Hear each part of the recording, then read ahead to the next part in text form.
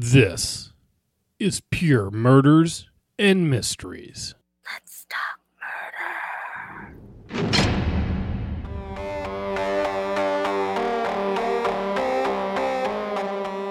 Welcome back to Pure Murders and Mysteries. I'm Jasmine. I'm Lindy. And I'm Brad. In this episode, we'll be talking about the unsettling disappearance of Brian Shaffer, who vanished off the face of the earth spring break 2006. No leads have turned up since, besides conjecture and dead ends. Before we cross the crime scene tape, we want to let everybody know that Pure Murders and Mysteries is brought to you by PureFandom.com. Pure Fandom is filled with some amazing writers who bring the latest information on movies or TV fandom that you love. Please keep in mind that this episode deals with true crime, violence, adult topics, and may not be suitable for all listeners. Now that we have that taken care of, let's talk mystery. The previous 4 episodes, we dove into cases of the murder variety. Tonight, we'll be discussing the disappearance of 27-year-old Brian Shaffer, an Ohio State University medical school student. His body still hasn't been found, and other than a shaky connection to the smiley face killer, for all intents and purposes, Brian Shaffer's cold case is a mystery, and not necessarily a murder. We'll be giving you the basic rundown of the case, touching upon the theories that surround his disappearance, and offering up some of our own theories before the end of the episode. Our main source for this episode is Columbus Monthly's article, which is titled In the Name of the Father. So we'll link to that in the article on Pure Fandom so that you can read that. It goes into granular detail, so we recommend checking it out in its entirety, as well as many, many other articles that dig into this case, because there are a ton. Notably, there's an entire Reddit thread that exists devoted just to this case. And we will link to that as well. Really, there's a wealth of information because there's so many theories behind what could have happened. So we're going to link to some of the best ones that we found that we really used in this podcast episode. We'll put those in the article so that you guys can do your own research. Okay, so let's start with the facts. Brian Shaffer was a second-year med student at OSU. All the articles out there touch upon about how good-looking he was, which is interesting. He was a brunette athlete. He had good grades, good friends, good romantic status. His favorite band is Pearl Jam. He actually had a tattoo of the Pearl Jam Stickman symbol on his upper right arm, and he had a distinctive black spot on his left iris. Yeah, it's the stick figure that's on the cover of one of their albums. Mm-hmm. And Brian Shaffer is hot. Like, look up his picture, Google him, or it'll be in the article. He's a good-looking dude. Mm-hmm. Even when it was like in the early 2000s, when a lot of the pictures were the MySpace variety, he was very good-looking. On the night of his disappearance, Brian had dinner with his father, Randy, who noted that Brian looked extra exhausted. Supposedly, it was because Brian had just finished a rigorous round of exams, but Randy actually didn't want Brian to go out with Clint that night. Clint was Brian's roommate, and Clint and Brian celebrated the start of spring break 2006 at Ugly Tuna Saloona after dinner. The boys bar hop, taking shots along the way before getting to Ugly Tuna Saloona around 9:30 p.m. Brian had a girlfriend at the time. Her name was Alexis Wagoner. She was a fellow second-year med student at OSU. Rumor was that he was going to propose to her during spring break at Miami, that they were going to go together. Alexis later stated that a few days before his disappearance, Brian told her he was struggling with his mother's death and that she should move on and find someone else to be with. Aww. We'll talk about Renee a little bit later. Yeah, that's really sad. 10 p.m. was Alexis's last correspondence with Brian. She had been visiting her parents in Toledo, Ohio, before planning on meeting Brian at the airport to leave for Miami later. Were they supposed to meet on was Monday the day that they were supposed to be meeting? So they had Yeah, that weekend. Yes. Mm-hmm. Okay. Which is just awful. That they had that time apart and that she was going to be seeing him later and just didn't even think about it. You know, it's tragic. So we'll talk also about Renee. Renee is Brian's mother. I just mentioned that she had died, but Renee had died of cancer 3 weeks before his disappearance, actually. And Renee was Brian's confidant and hero. Apparently, Brian was taking her death outwardly really well, but a lot of people said that he was taking it a lot harder. Yeah, And I mean, it was only 3 weeks after, which, Right. I mean, he hasn't even gone through all the stages of grief at that point. So the way he was feeling was, I mean, who really knows, but probably quite typical of someone who had just lost their mother in a horrible way. Well, yeah, and he like took her to her treatments like all the time also. So, there's a good bond there. Mm-hmm. Yeah. So the actual entire Schaefer family is very tragic. So Brian's father, Randy, who we had mentioned before, he actually was one of the people who relentlessly pursued Brian's case. And really, really interestingly, he and other parents of missing children successfully persuaded Ohio legislator to set better, more strict, just protocol in general for detectives to follow concerning missing adults cases, because there wasn't that much regulation around adults as opposed to missing children. Well, because as an adult, you can drop off the grid and disappear, and it's not against the law. I mean, if you got all your stuff paid up and all that stuff, like I got my house paid up, all this, I'm leaving, done. It's not against the law to disappear. And then in 2008, September 2008, Randy, Brian's father, tragically died in a freak accident. He was walking around in his backyard, I think, when a limb or branch fell from a tree, struck him in the head, and he died from it.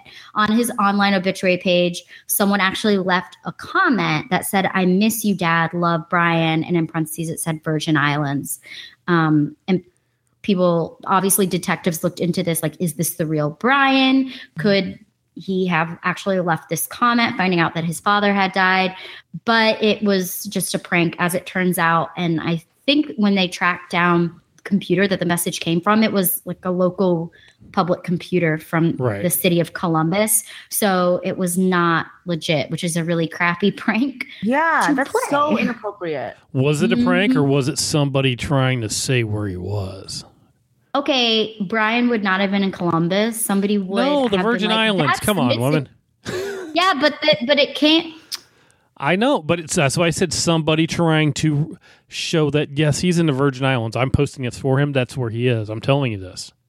You think his friend Clint? We'll have to get into these. No, it wasn't Clint. I'm just somebody else. It's just a theory that I saw floating around out there too. It was like somebody was trying to show the public, yes, he's here. I'm posting for him, like somebody was doing that. Like aliens? Could be. And most people were saying it was Clint, but I'm not buying it's Clint anyhow. But we'll get into that later. We'll talk about Illuminati? that. No, we'll take that. We'll take that later. All right. Okay, so who's the last player that we should know about? Oh, yeah. So that's Derek Schaefer. So Derek Schaefer was Brian's younger brother, the youngest in the Schaefer clan, and he is the last remaining Schaefer at this point. He just does not. There's a lot of articles out there that try to reach out to him and have him like give updates and stuff, which is just horrible on another level. But now he's just closed off and doesn't want to talk about anything about this case, which I don't blame him. Yeah, wouldn't you? I mean, because, and maybe we'll see more of this later, but him along with his father were super active in finding Brian. Like, they searched a lot of different avenues. And at this point, it's like, damn, just leave the guy alone. Right. He lost his mother, his father, and his brother in a really short period of time. Mm-hmm. Yeah. Within 2 years. That's awful. Definitely. All right. Now, some facts about the disappearance.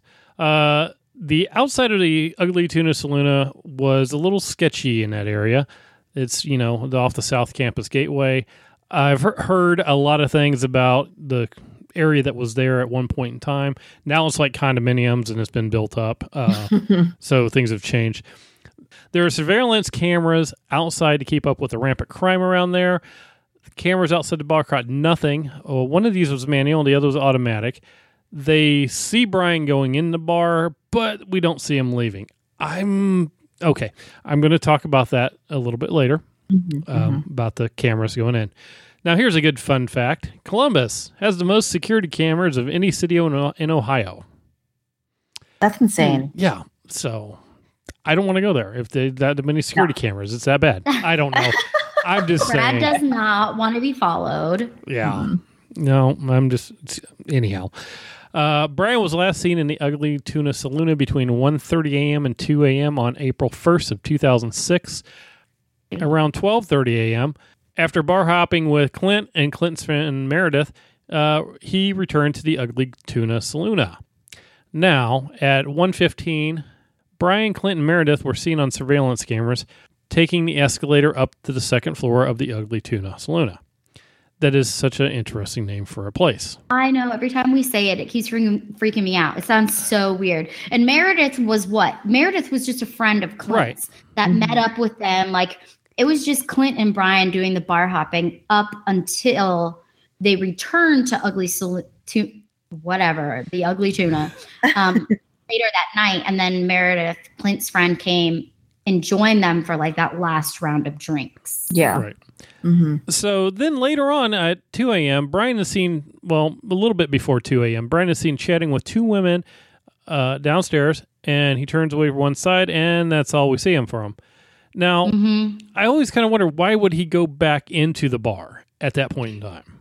Yeah, I mean, I would only assume, so I think it's like 1:50 or 1:55 a.m. or something. They see him right outside. So the way the Ugly Tuna Saloon is, you have to go up an elevator kind of, or an escalator or whatever it is, to the second floor to get into Ugly Tuna. So they see him upstairs, I think at the top, outside of the Ugly Tuna, talking to these two girls.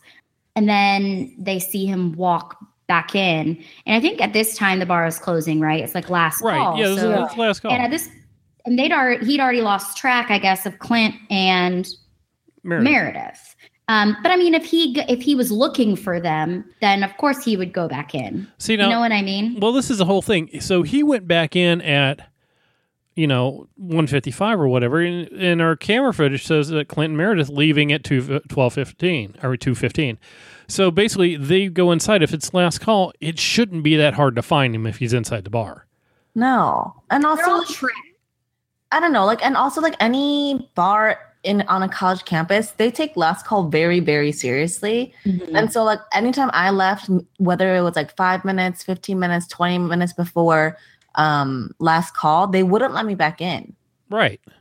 Yeah, it's last call. You're not getting another beer. You're done.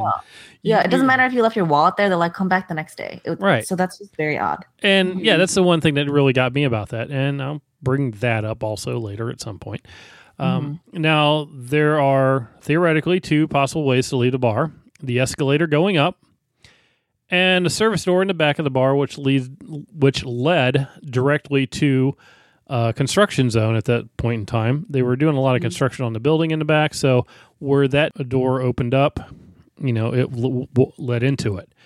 Now, there was also supposed to be a camera in the back on that service door, but there were conflicting reports of it working at the time, with it being under construction back there. And I've also known some people who've worked in places who have security cameras in the back area, and they're like, it's our motion detector cameras. They usually turn them down a lot because anything will turn them on. So it may or may not have been happening at that point. Yeah. And also to note, at this point, to Clint, I mean, keep in mind, everyone is drunk. They've been drinking all night. And Clint did try calling Brian a couple of times. So it's not like they just let him go. But I mean, as you guys, I'm sure have experienced a friend at some point who just went missing. You assume they went home. Maybe they left with somebody. Maybe they just went home and didn't tell you because everybody's drunk. You're not in your right mind. Yeah. And that was kind of the situation. I mean, I've been there. I've seen it. It was okay. Yeah, they're not here. So clearly he hooked up with somebody and left or whatever. And we didn't see each other and just thought we weren't there. I mean. And I think it's different for guys and girls. If your girlfriend goes missing, it's oh, it's a big deal. That is a bigger deal. A guy, maybe not so much, especially he's 27. You assume he can handle himself. And there were a lot of articles that said that at the time, Brian's apartment was only 6 blocks away from Ugly Tuna. So even more reason for them to be okay, he's not picking up. He probably just went home and passed out. And maybe he's a drunk wanderer. That's how I am. When I drink, I just go all over the place by myself. I'm just I'm just going to go here now. I'm on my bed. I'm leaving. Yeah. People do that. So, okay. Yes, they do. Okay. I'll have to tell you my story about the Virgin Islands one time when I ended up 3 islands away from where I started. Virgin Islands? Yeah, we were down there. It was in the Navy. We were drinking margaritas. Started at 9:00 in the morning.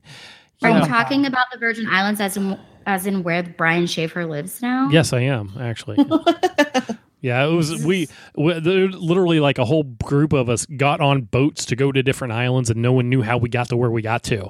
Oh my God. This is where I swore off drinking tequila. Yes. Because that's not like bar hopping. No, that was island hopping. It was even bigger. Yeah.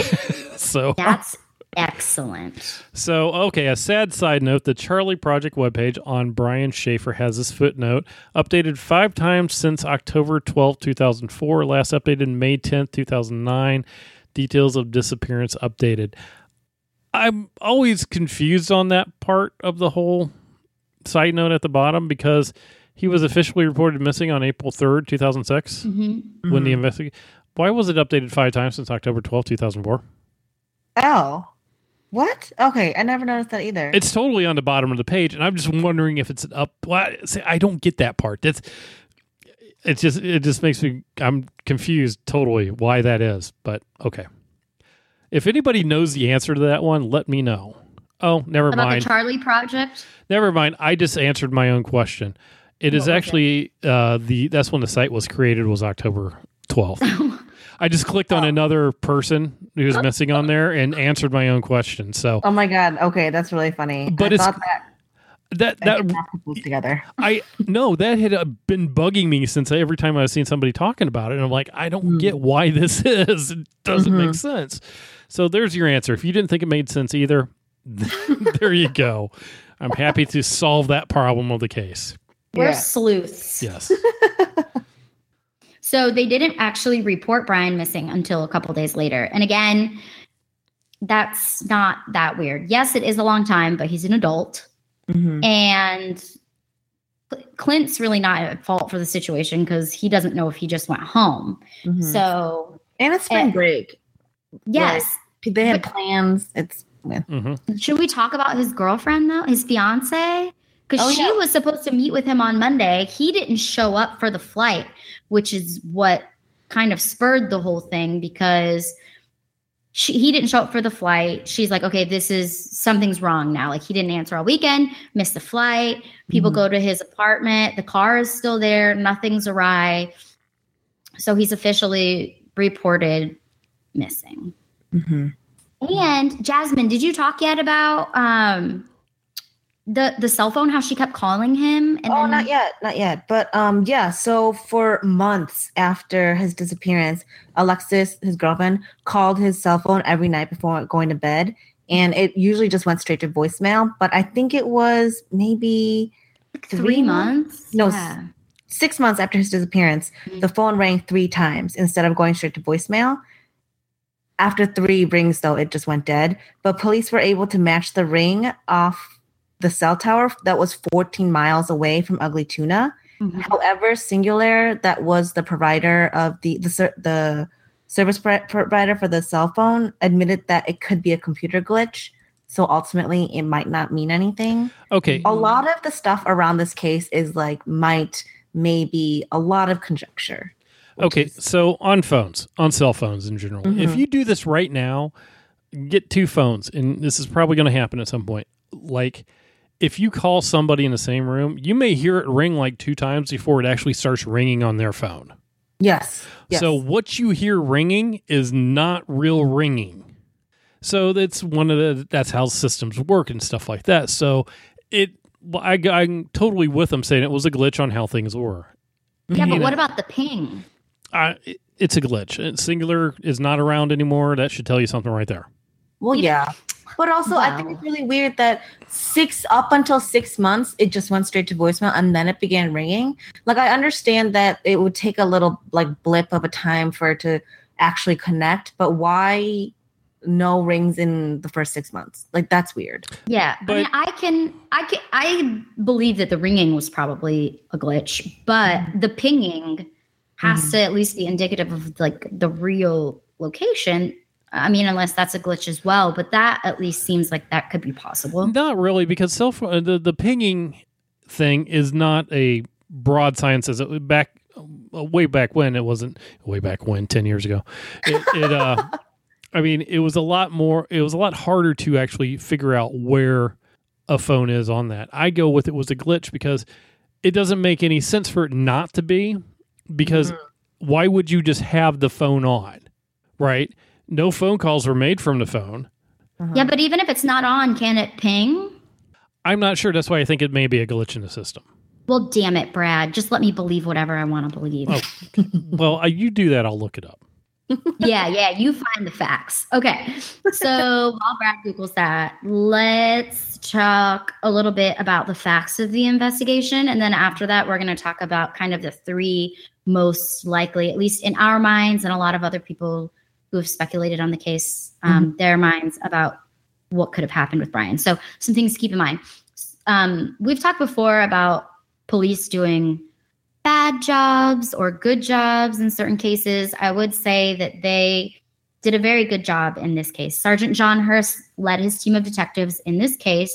50 police officers searched streets, dumpsters, hospitals, landfills, riverbanks, and all of the buildings that existed around Ugly Tuna almost as soon as he was reported missing. They really jumped on this.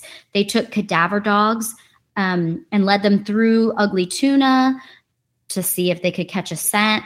Didn't find anything there. I'm not sure if that's foolproof, but it does say something. There was so much evidence and so many leads and so much information on this case. They filled 4 boxes of the police boxy thingies, that they put things in. There was that's a scientific term. Basically, they had a lot of tips, a lot of interest in the case.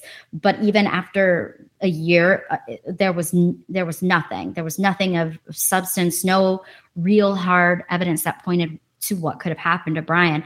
Detective Andrew Edwards came onto the case about a year after it all happened, and he painstakingly looked at video surveillance footage for hours on end, wanting to make sure that Brian didn't leave in disguise, because that was a working theory, that he had left on his own accord and snuck out for whatever reason.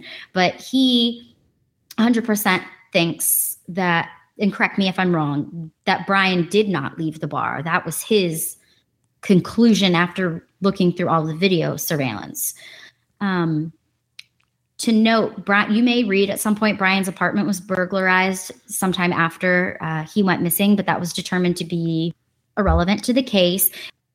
And interestingly enough, Randy, before he passed away, that's Brian's father, he went to a psychic, which a lot of people do when they become desperate about unsolved cases. I think it's kind of common.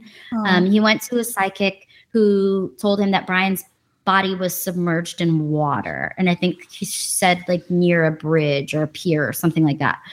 And the police went to go look for it and it just didn't check out, but they spent hours just scouring the riverbanks around. And even the brother Derek and the dad, they went along with other citizens from the area, and they searched shorelines and they searched near all of the bridges of the Olentangy River. Is that how you say it? Olentangy? Yep. Olentangy? Yep, that's it. Olentangy. That good old Tangy River that flows through Columbus. It runs by the OSU campus. And so there were major searches that I believe Derek and Randy kind of spearheaded. But of course, nothing was found. So everybody that was involved and that knew Brian well, they all took lie detector tests and passed. The only person who didn't take a lie detector test, who refused, was Clint. So some say that's sketchy. Some people cough, Brad, cough. Okay. Don't think it's sketchy. No, I don't think it's sketchy at all. If I am ever taken down to the police station for questioning about anything that happens and they go, we want you to take a lie detector test, I'm like, nope, not going to happen. It's not admissible in court. I am not answering a question and getting a false positive and getting my ass thrown in jail for no reason whatsoever. But now, dude, your friend is missing and people think that I just don't. So we don't know exactly what went down when Clint started talking to the cops. Perhaps he went in there and they're like, and he gave his piece. Dude, he was drunk as well. He doesn't remember much of nothing, right? Because they were doing shots all night long, bar hopping. He's like, yeah, I don't know. He was accounted for all night too. He met up with another friend of theirs, Meredith, who was with them at the Ugly Tuna Saloon, right? She was with Clint the whole entire time and had apparently been looking for Brian with him when he first disappeared. Now, this is where I go with, the cops go in there and talk to him, and he spills his stuff and is like, here's what happened, dude. We were looking for him. We got drunk. We figured he left. And the next thing you know, you have another cop comes in and sits you down on the table and says, you know what? We know you killed your friend. Why don't you just go ahead and tell us where we left him, and we can help you out. We can get you. It won't be any problem. We'll help you out. You tell us what happened to him. At which time Clint says, fuck this shit. I need a lawyer. Lawyer up. Lawyer comes in and says, dude, you are not answering any other questions. Be done with it. And you talk to the lawyer. Apparently, the cops did not have enough to talk to the lawyer to get anything past that, or else it would have been, gone more. That happens. If he's the last person who saw his friend alive and probably got really frustrated with the police not listening to him and being badgered and being told, we know you killed him. We know that cops do this because they do not have to tell the truth. Why would you ever think cops would do such a thing? Because they don't have to tell the truth. They can tell somebody if they have a feeling that somebody did something. They just kind of lead them into confessing. And then next thing you know, some person goes, oh crap, I need to tell the truth. I need to take the lie detector test because then they'll believe me. And they fall for it, and they ask a question, and it goes, well, yeah, that's a false positive there. So, yeah, he did it. That's enough to lock him up until we have more on it. And the next thing you know, you're in court. He failed the lie detector test. He's the only one that saw him last thing, and he's in jail for like 20 years for doing nothing. So, no, I would never take a lie detector test in my life at a police station for nothing. Okay. I'm not even, if I get picked up by the cops, I'm not saying nothing. I'm lawyering up right then and there. This is the second time. This is his trigger. This is the second time that you went on a rant about refusing lie detector tests. I think there might be something going on with you. I know. In your brain. I will take a lie detector test anywhere but at a police station. Mm-hmm.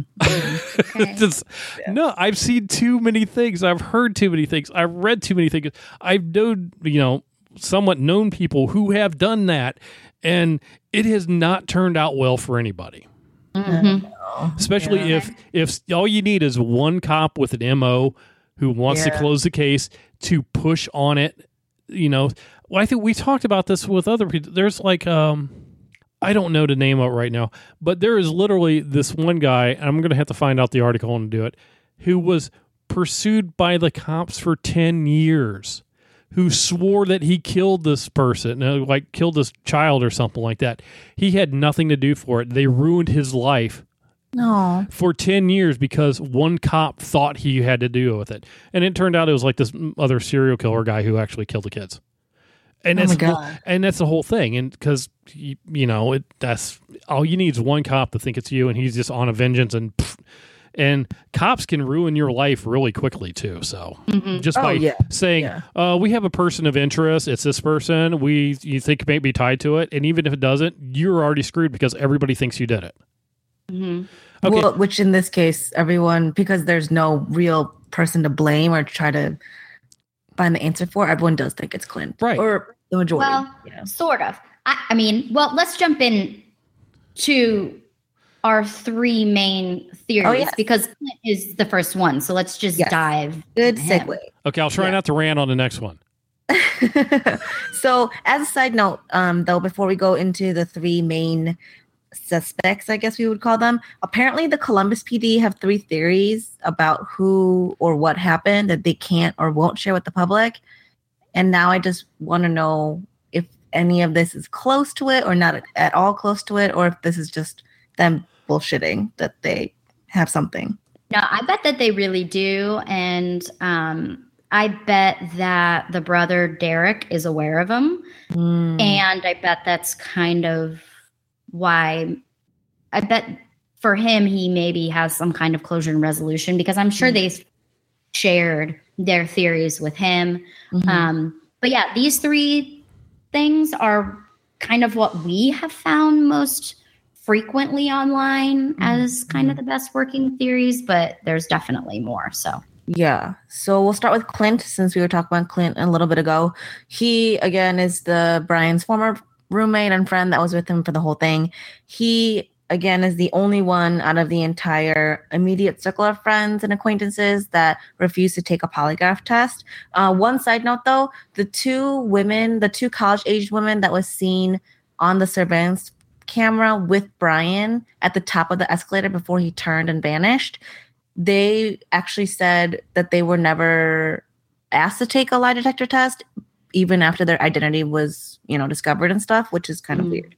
But anyway, but they were cleared, and they were seen, I think, walking away. They didn't remain with Brian, so I think they went the opposite way or something like that. Yeah. So everywhere, honestly, the discourse on the web or something is that Clint is a shitty friend, but it's just a lot of bad timing and happening.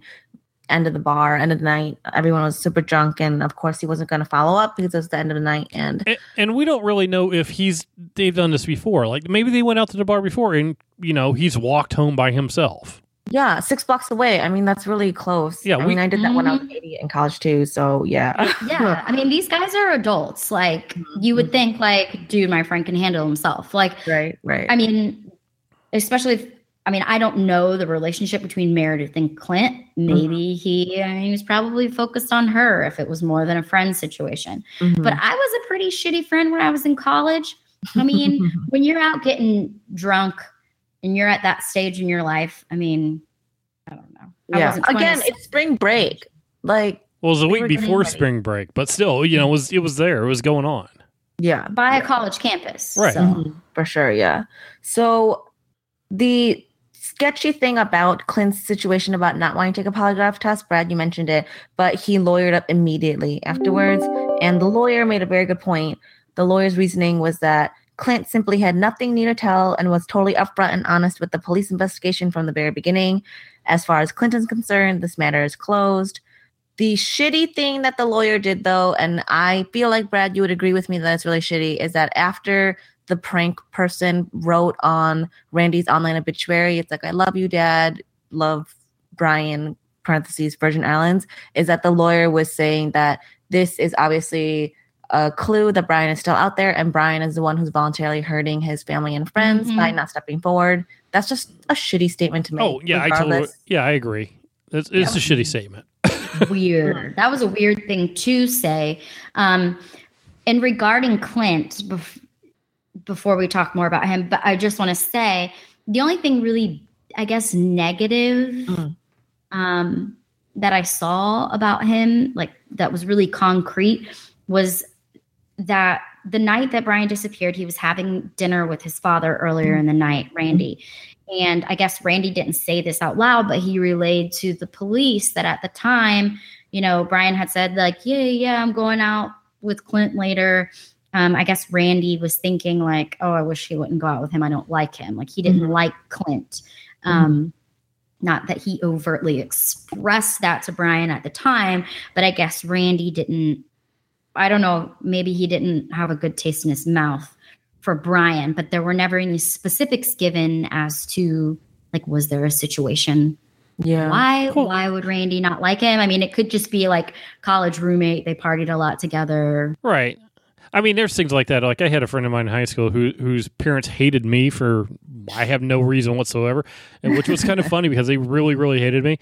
And then I left and he dropped out of school because I left. But that's a totally different thing. So if Clint was not liked by Brian's father, again, another reason why he could go, when he's talking to the cops, that guy Clint, there's something wrong with him. It's always something. And so he's leading the cops towards that.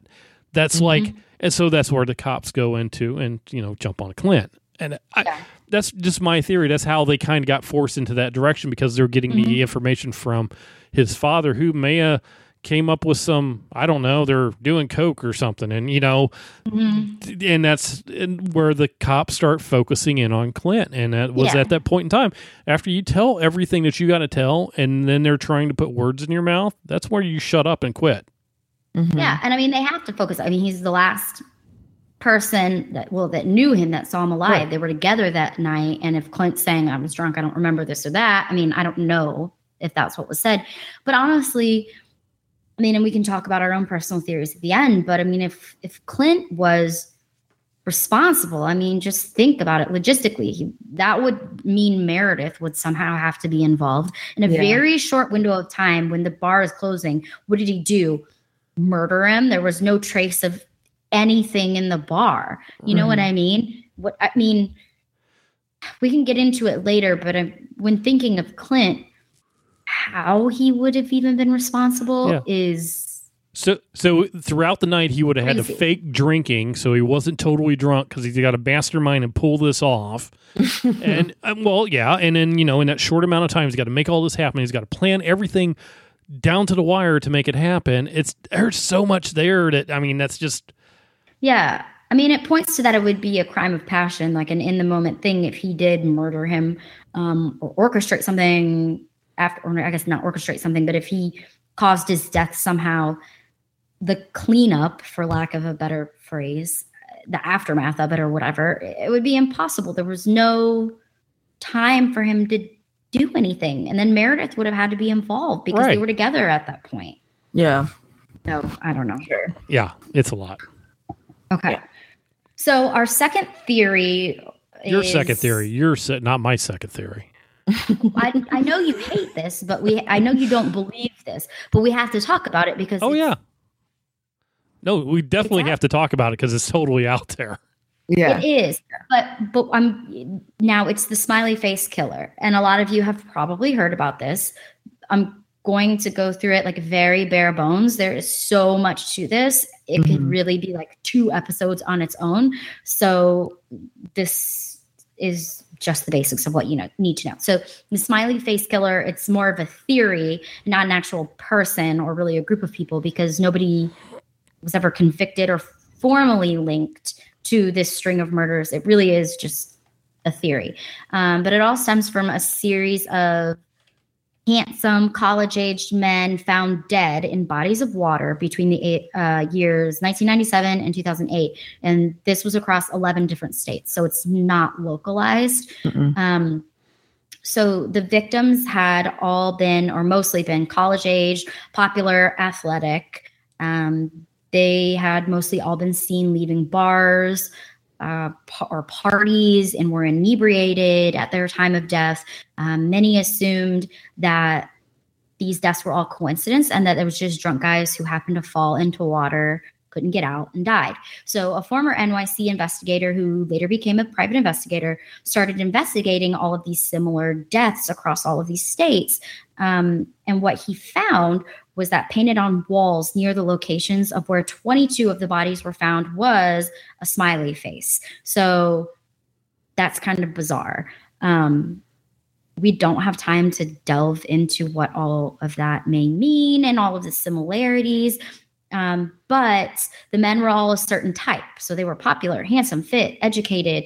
So one of the things that people thought about the smiley face killer, whether it was a single person or a group, was that they may have killed these men out of jealousy. So maybe they were a man or a group of people who were the exact opposite. But the fact that there's even a serial killer involved with any of these murders is not proven. So there's nothing proven. It's all a theory. Of course, there's a lot of weird coincidences. I think there's definitely something to it. If you start doing the research and go down that rabbit hole, there's a lot. So when it comes to Brian, obviously he fits the type. And if you remember, the psychic that had talked to the father had mentioned that Brian was in water somewhere, that his body was in water. So there's that similarity. Of course, they never actually found him, but there's also a theory, and I only saw this a couple of times, and it was just comments that people had made, but some people were like, what if the women that Brian had met, those two ladies outside, were part of the smiley face gang? So, which stupid. Well, okay. I got two things about that. I would actually really love to do an episode on this and just talk about it because it's really interesting. There's a lot that goes in. Reason why I don't think he fits the smiley face killer thing is, one, there's no body. With that, there's always been a body, usually found drowned. A lot of them end up having GHB in their system. That's the date rape drug, similar. Yeah, but Brad, those were the people that were found. How many bodies were not found? The only reason we found the smiley face tag is because there was a body. But what if there's just as many bodies that were not found? Therefore, we're not going to find a smiley face tag. Right, and he very well could have went into the water by himself. The smiley face thing, I have different ideas about this thing, because if you look around enough, you will find a smiley face somewhere. It's the easiest thing to do. Within a mile of where you live, regardless of where it is, I guarantee it's tagged somewhere in that mile radius. But I think we need to talk about the smiley face killers one day. It could be something. It could be. We need to talk about it. It's a really interesting, bizarre thing. But I have another random theory that I kind of came up with. Well, I say I came up with it, then I found somebody else had the same theory I did, which was kind of interesting. Yeah. It's always one of those, oh, cool, this could be it. Oh, crap, somebody else already thought of this. So here was my thought. So this is diving farther away from this case a little bit, but it's still kind of cool. Just think about this. Let this linger in your brain. So we know the dark web exists, and people can put out hits on other people. What if, in order to prove that you put a hit out on somebody, you had to leave a certain tag somewhere, like a smiley face, and that came up? So basically, you have this world network or group network of people putting smiley face tags on victims that they take out. So then the person they know who hired them says, "Oh, okay, cool, that was done." I'm letting it marinate. Just let that marinate. Think that about overnight when you're sleeping. No, that's so creepy. Then the thing you just said, where it's like within a mile of anywhere you could find a smiley face tag, then if that is not true. Yeah, I don't know. It's just terrifying. You don't think it's true? You look when you're walking, when you're out, look around for it. You will find it somewhere. I guarantee it. I think I'm good. I'm going to trust you. I feel like I'm not going to go actively looking for smiley faces because I'm going to think of this is some sort of gang initiation thing for the dark web. Well, when you find one, take a picture and send it. We'll post it. Yeah, no, I definitely think something like that does not exist. But I do appreciate your creativity. And if it does exist, I don't want to know about it or think about it. No. So our last theory has to do with Brian pulling a Tupac and going off the grid, right? Yeah, there are several theories out there that, said he might have just decided, with all the stress from medical school, his mother's death, and everything else, that he just said, you know what? I'm done. He said also one of the things that he wanted to do is, start up a band that was kind of like in a Jimmy Buffett style, which, he could have very well said, you know what? I'm out. That's it. And he had made those comments to people in the past. I mean, we all make joking comments to people like that. Like, I want to go. We all have stuff that we want to do. But he had made comments that he wanted to give up the medical life or whatever at some point and play in a band live on a beach or something. But I mean, we all talk like that. Yeah, right. It's not a unique incriminating thought, really. No, how many times have you known somebody who just moved and you had no idea they moved? Yeah, it happens. No, well, that's happened to you. Actually, I've done that before too, but yes, it's me. Yeah. Yeah, I mean, it ended up she wasn't moving away permanently. She was sent to Australia as a part of a job thing, but I literally found out through Instagram. So right, exactly. Yeah, you don't find out about it until, oh my God, where'd that person go? I have no idea where they're at. And you ask your friend, who's like, I have no idea either. And just no one else was clued in on the loop. You just found out. Wow, that's sad. I feel like that's never happened to me. I am sorry. Sorry you had to go through that. But that's not what happened to Brian. No. So also there's been no credit card activity or anything on that sort since 2006. That doesn't surprise me at all, because if you are disappearing, you're not going to use your credit card or your phone. You already got that covered. You're like, you have money already saved up. this is not something usually you do on a whim. You got to plan for it. Mhm. Right. Okay, so let's go on with our own theories. And actually, before we start, though, something that happened May 3rd, 2018, Ugly Tuna officially closed. Mhm. So obviously, it brought up the discussion about Brian Schaefer all over again. But I thought that was really interesting that it was a couple months ago. Like, a couple months ago? Mhm. 4 or 5. Either way. But yeah. Okay, so Lindy, do you want to start with your theory? Because I think Because I want to talk a little bit more about this whole him purposefully going off the grid and sneaking out.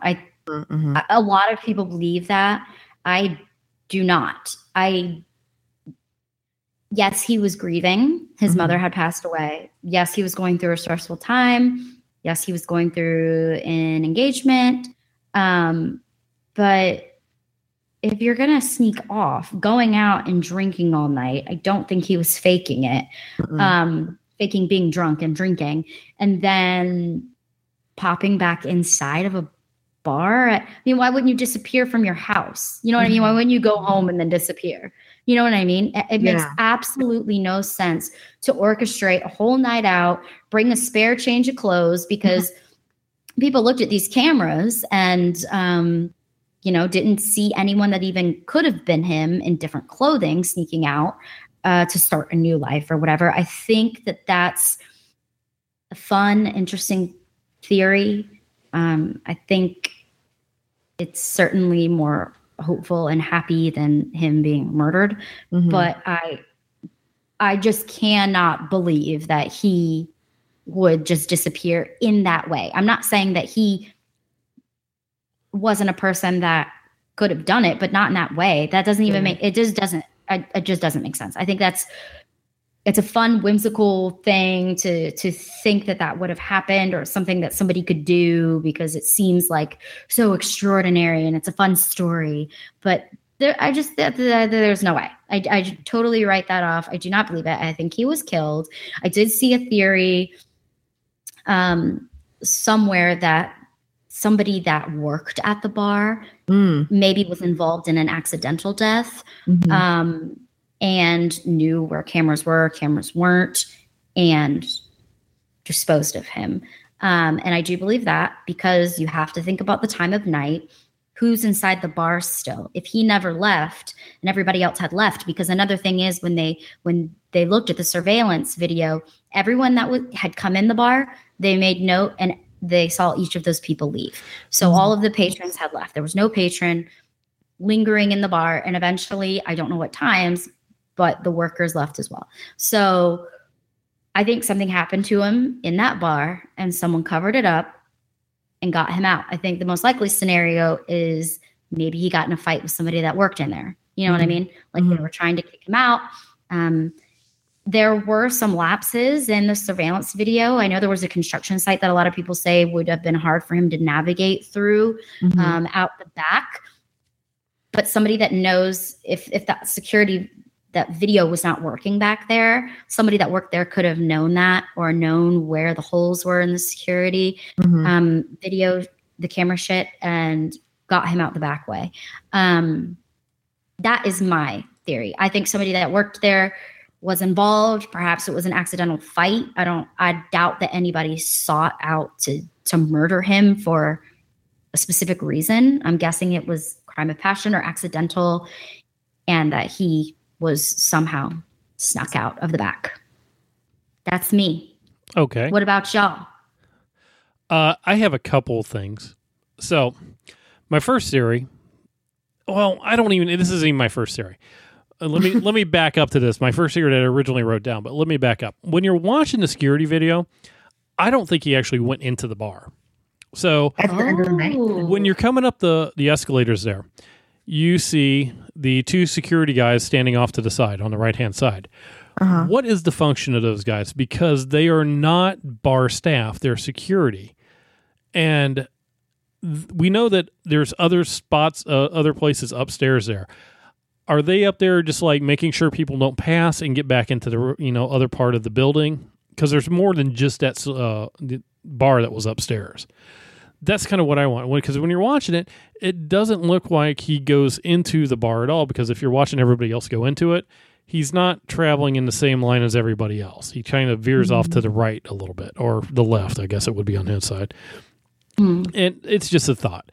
My other thought is he could have gone down and just kind of blended in with somebody else going down in a camera didn't notice. Cameras aren't infallible. You've seen the videos online of like the cars appearing out of nowhere, right? Yeah. Because they're hidden behind something that you didn't see because of the camera angle. It's always a possibility. Okay. So do you think then that there's a chance when you say veer off, he may have veered off to the right? And I don't know the layout of... Well, yeah, that's exactly... Because I don't think he could get back downstairs without going down the escalator, right? Well, you don't know. Was there some other spot that he went in or something like that? That if you go inside these buildings, and like especially any building that has access to the public, you have like the servers access and everything else. It's like behind the scenes. Yeah, he's been there a lot of times. Did he know about some other back area or something like that? Had they been there that many times that he's used to going back there, or was somebody waiting on him, or there's a lot of stuff. Was there another way for him to go around and go down a separate area? Could he have gotten killed walking down the street? Could he have gone out? Like, did he go in just before the bar closed and they had already locked the front doors and he was busy chatting up with the band and just went out the back door with the band and, staff and anybody else that was there. And then from there, he decided to walk home and disappeared. Maybe he went and jumped in the river, in the water, or possibly he was jumped by somebody on the way home. It was a bad neighborhood and could have been tossed into the garbage. And at some point in time, that was just picked up and dumped and no one ever found out. I know that they went to the landfill and all, but still, it's not exactly the easiest thing to find somebody, especially days later. Yeah, and there is, because I'm looking at the aerial view of Ugly Tuna, whatever the F it's called. Yeah. So there's an alley that runs behind it as well. And then there's a parking garage, and looks kind of dated, so I'm guessing it was there at the time. So did he wander by the parking garage? Did he walk down the alley? If he somehow, because parking garages are always sketch. Now, oh my God, that's sketchy. The theory that was out there of him falling into the construction site and, hitting his head and dying and being buried by gravel and concrete the next morning, or, covered up by the contractor. No. But, hold on. I'll gross you out here even more in a little bit.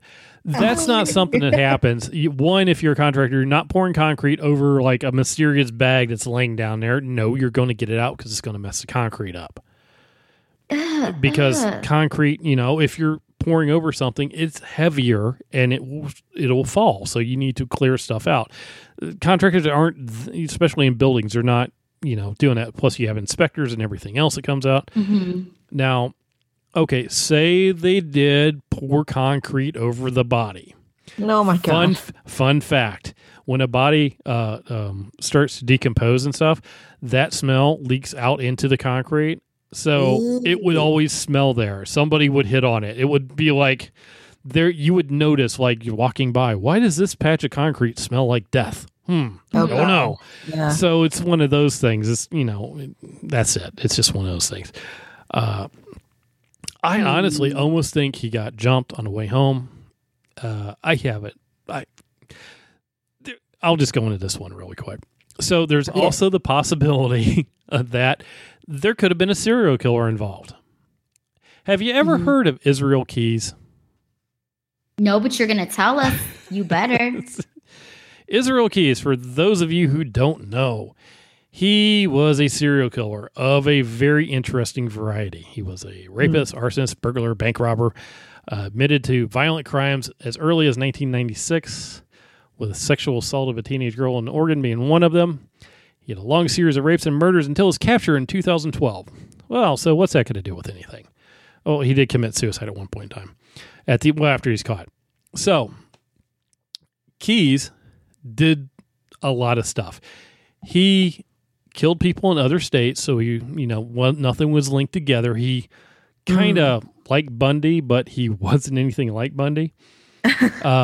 Because he planned his murders long ahead of time and took extraordinary action to avoid detection. Unlike a lot of serial killers, he didn't have a victim profile. He just killed far from home, never in the same area twice. He had murder trips. On his murder trips, he had, keep his phone off, paid for items with cash, no connection to any of his victims. There was a murder of a couple, Bill and Lorraine Currier in Essex, Vermont. Now, to do this, he flew to Chicago, rented a car from Chicago, drove 1,000 miles to Vermont, and used a murder kit that he had hidden 2 years earlier to perform the murders. Oh my God. These people exist. They are out there. Too much time on his hands. Well, that's a long game. It's a very long game. And how many people like him are out there? They don't have a pattern or an MO, so, it could be going on. There's a possibility he could have done that, and he was known for taking bodies across state lines to just, put them somewhere else so they wouldn't be found as well. It's a lot of stuff. I mean, it's Israel Keyes. We should actually talk about him one day, but look it up. It's very interesting. He burglarized a lot of homes, didn't admit to a lot of stuff. People, no clue how much he did because of how he committed his crimes. So there is that possibility. And I got one little tidbit that I'm going to drop right at the end of this. So that's all. I'm going to stop right there. Oh, you're going to drop a bomb? Yeah, I'm going to mic on I'm going to drop a mic on you. So I guess I could also agree that perhaps it's so hard for me to believe that they missed him coming back out. Yeah. But I mean, I guess anything is possible. If he did, I mean, it could be very likely that he got in an altercation on the street or he got jumped or whatever and was killed. I think I still stick to my theory, though, that something happened inside the bar. Yep. All right. Yeah. Jasmine. Well, my theory is just kind of, it's a little bit, it's happier for sure, but it also means that Brian's kind of like a douche. But I'm like to go with the fact of him doing like a voluntary off-the-grid hermitage and enlisting Clint's help in kind of disappearing. I know that, Brad, you went on depth very much about Clint not taking the polygraph test for a very good reason. But there's a lot of people out there who said that the reason why Clint didn't take the polygraph test wasn't because he had been somehow responsible for like the murder of Brian Shaffer, but more in the disappearance of Brian Shaffer, and that he would somehow implicate himself by taking the lie detector test. But I don't know. I mean, a lot of my theory is just basically Brian obviously needed a way to escape the life that he had right now. Like, no matter how good looking, no matter how successful he was, no matter how happy he was, his rock in his life is gone. His mother's death might have affected him in a far more serious, gratuitous way than anyone would have thought. So I would like to think that he's on some sort of beach, maybe in a Jimmy Buffett cover band, but then also that's just incredibly selfish and seemingly out of character, even though everything we know is, based on what everyone else is saying, but still. Yep. That's just the happiest ending, rather than him getting jumped, him somehow falling into a hellhole or something like that. But yeah. Oh, yeah. Because my other theory is yes. I have a couple. A, abducted by aliens. B, fell into like a hellhole a la Sunnydale that just happened to be underneath the ugly tuna Soluna. So we got swallowed up by like a demon or something. Yeah. 3, the family is cursed because holy shit, worst luck ever. Yeah. And so he just like got like zapped away by magical curse things. 4, like Brad said, walked through would you say he walked through like a time travel a time portal and ended up somewhere weird. Yep. Yeah. So those 4 things are actually the most likely scenarios. Yes. Yeah. Okay. Wouldn't you say? I would say with aliens being number 1. It could also 5. I forgot if I'm doing numbers or letters. 5. Yes. Government cover up. No. He was a secret agent. Something went south. They had to suck him back out. Okay. Or 6, a Russian spy also had to extract him. Okay, I'm going to stop. Okay. Those are probably not the answers. Good percentage or not. Okay. But they are creative. Yes, so they are creative. A+. Okay, I have one last thing here. Since Jasmine, were you done with your theories also? Yes, I'm totally done. Ready for the mic drop. Okay, ready for the mic drop. And this is interesting.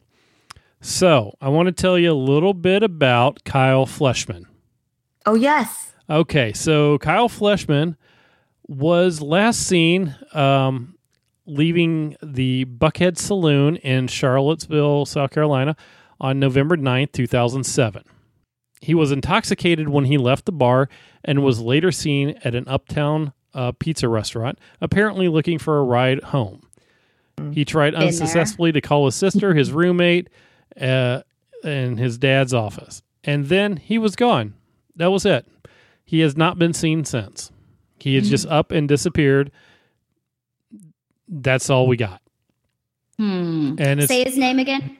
Kyle Fleshman. Kyle Fleshman from South Carolina. Okay. Yeah, and that's it. They did some stuff on America's Most Wanted, hoping to get some tips. And there is nothing on it. Police have interviewed employees of the pizza restaurant where he disappeared and everything else. They haven't found anything. Yeah, he just kind of disappeared. Now, there's also a bunch of weird disappearances around the Charlotte area also, but that appears to be a whole different thing that I just came across. So, yeah. We should solve them all. And you know what? I just Googled Kyle. Also incredibly good looking with perfect teeth. Yeah. And similar kind of looking to Brian. And that actually goes on one of these smiley face killer thoughts as well at some point. So down the road, I actually just found out about this one earlier today, and I was like, oh, wow. So, I mean, here's another thing about somebody going out to a bar, getting drunk and disappearing and never being seen again. And having really good teeth. So it's probably the smiley face killer, and the smiley face killer just hates all these people because he has one snaggletooth and he doesn't have enough money to get it fixed. So he and his snaggletooth just murder all the guys with perfect smiles. Solved. No, I don't think it's that. So, I mean. But it is kind of creepy that there's a similar enough case that far away. Right. And it's the exact same thing too. I mean, people think maybe he wandered into the wrong area and he was killed. And then, well, why did they conceal the body or put it so hard or make it so hard? And, what happened? And it's the same thing that we have going on here. He was seen in one place. He wasn't seen again. Yeah. And was never found. So. Yeah, especially in these places, like, okay, you live near the bayou, like we talked about before, you go missing. Well, we just assume you got fed to the alligators. Right. But like disposing of a body in Ohio or South Carolina. Yeah. Someone would be a little bit more creative. Yeah, for sure. Yeah. That's pretty gross to talk about. Apologies. But it's true. But it's true. I mean, it takes work to do that. I mean, not just anybody who accidentally kills somebody because they ran across the wrong person is going to be able to dispose of a body where the person would never be found again with no evidence. You know what I mean? Like, it takes a certain type of person to be able to pull something like that off. Mm-hmm. So the idea that it could be a serial killer, I mean, is a possibility. Yep. All right. Do you guys have any other theories or mic drops you think we need to discuss with Brian? Nope. I am done. Yeah. All right. We're good. Yeah. That just scratches the surface. Like, you guys, if you go do research, like on Reddit, like we said, there's a thread on Reddit. There is so much out there because there's no evidence. People get kind of crazy with their theories, but I mean, I guess anything's possible. Yes. If you have theories you want to share about the Brian Shaffer disappearance, or if you want to suggest a case for us for the show for later on, you can comment in SoundCloud or on purefandom.com. You can also chat with us on Twitter, Jasmine at Blueberry Jelly, Lindy at Lindy R. Smith, and Brad at Brad ZB. And you can find Pure Fandom on Twitter, Instagram, and Facebook. That is right. Thank you so much for joining us for this case. Until next time, for Jasmine and Brad, I'm Lindy, and you have been listening to Pure Murders and Mysteries. That's it for this episode. Head on over to purefandom.com for more awesome content.